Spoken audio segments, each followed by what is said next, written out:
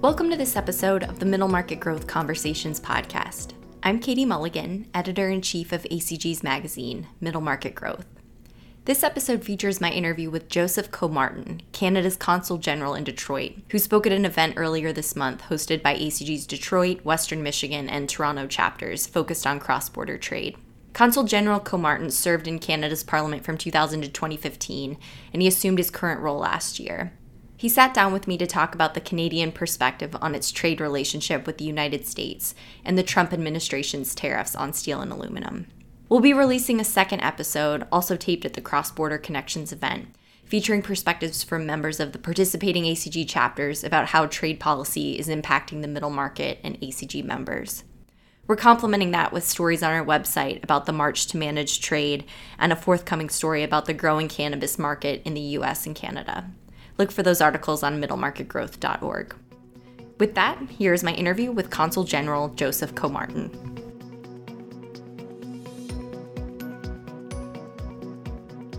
I'm here with Joseph Comartin, the Consul General of Canada in Detroit. Joe, thanks for joining me. Thanks for having me. So we're both here in Detroit attending ACG's Cross Border Connections conference, where you gave an address this morning. Can you describe the trade relationship between the state of Michigan and Canada?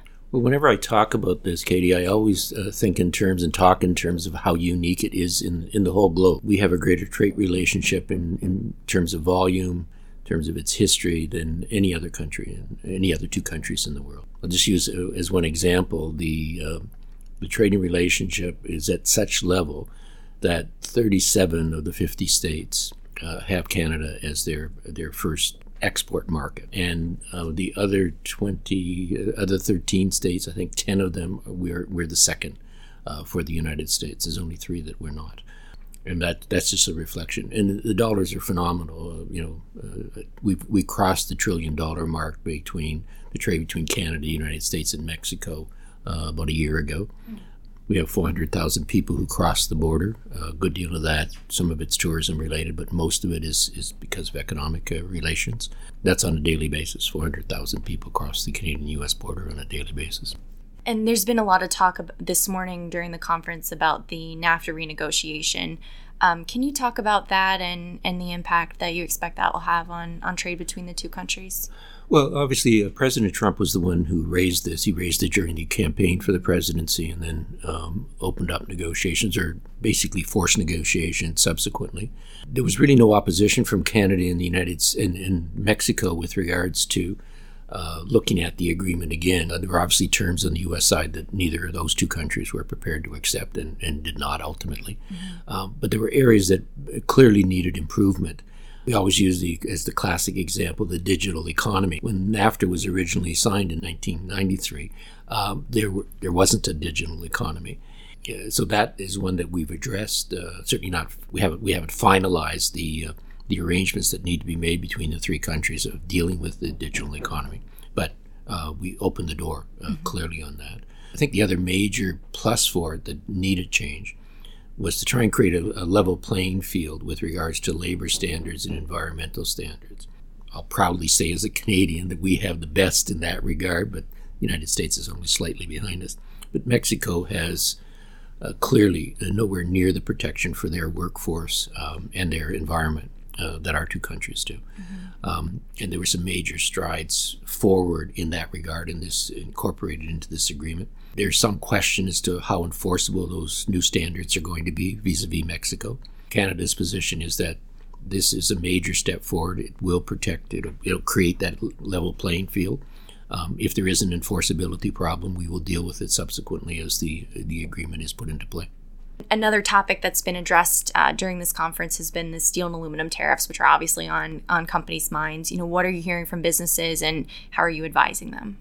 Well, let me start by saying this morning when I addressed this, I was generally in my top talk this morning was very positive about the relationship between ourselves and the United States and with Mexico as well.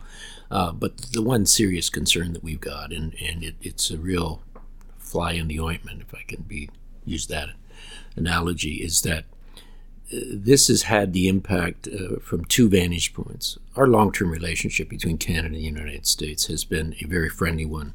After the War of 1812, which ended in 1814, we've had no military conflict between us at all. And the relationship around trade and sharing economic well-being on both sides of the border has been consistent right through that period of time, with very few exceptions, and the exceptions are pretty minor. That's not true about these tariffs. These tariffs are having a very negative impact on our economy, on the Canadian side, but also on the U.S. side, for that matter. But for Canada, the really offensive part of the tariffs is the basis on which they were imposed, which was that of national security vis-a-vis the United States. In fact, pointing the finger at Canada and saying, we no longer trust you. You are a threat to our economy, to our national security. That's what 232, that regulation, provides for. That was just, and I'm going to repeat, that was extremely offensive to us, given our long history, whether it was, all the cooperation we've had on a military basis, during the First World War, the Second World War, Korea, Afghanistan. You can just go down the list. The ongoing work that we do in terms of intelligence gathering, all of that, said we're not a threat. We're not an enemy. We're a long-term ally, and this administration has put a serious crimp in that relationship. I'm hoping that the tariffs will be listed, and I asked support from the community that I was speaking to this morning to do whatever they can to encourage their legislators to press the White House to lift these tariffs. We put into play countervails. Both Mexico and the United States, Canada put in countervails. We've both pledged very clearly and unequivocally they will be lifted immediately once the U.S. ones are lifted against our two countries. Spend the next few years rebuilding the relationship, because it has had a very negative impact on the relationship.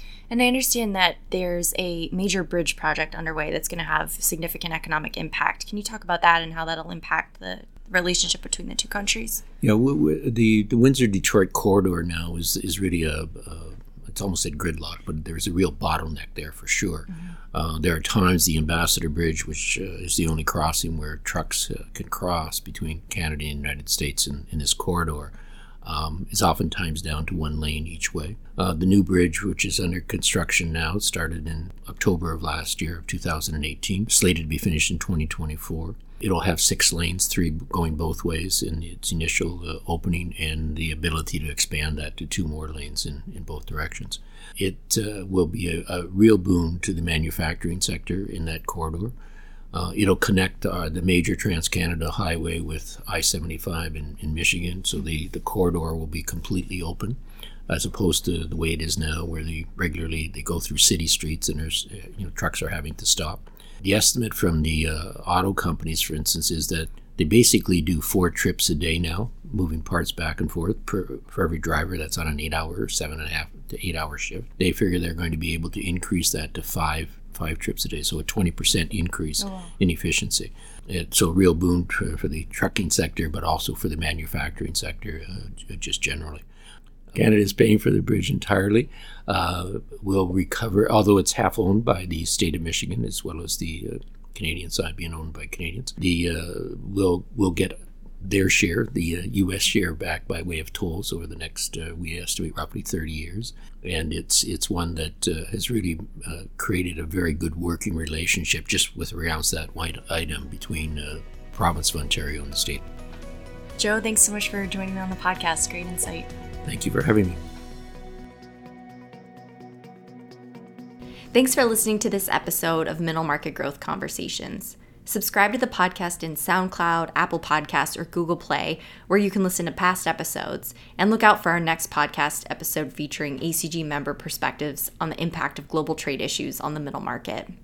If you haven't yet signed up for ACG's biggest conference of the year, Intergrowth, 2,000 attendees will be coming to Orlando on May 6th through 8th for networking and meetings, and baseball all-star A-Rod is just one of a full lineup of speakers. Check out the full program and sign up at intergrowth.org. And one more ask. If you know a colleague or another ACG member who might be interested in this podcast, please send them a link.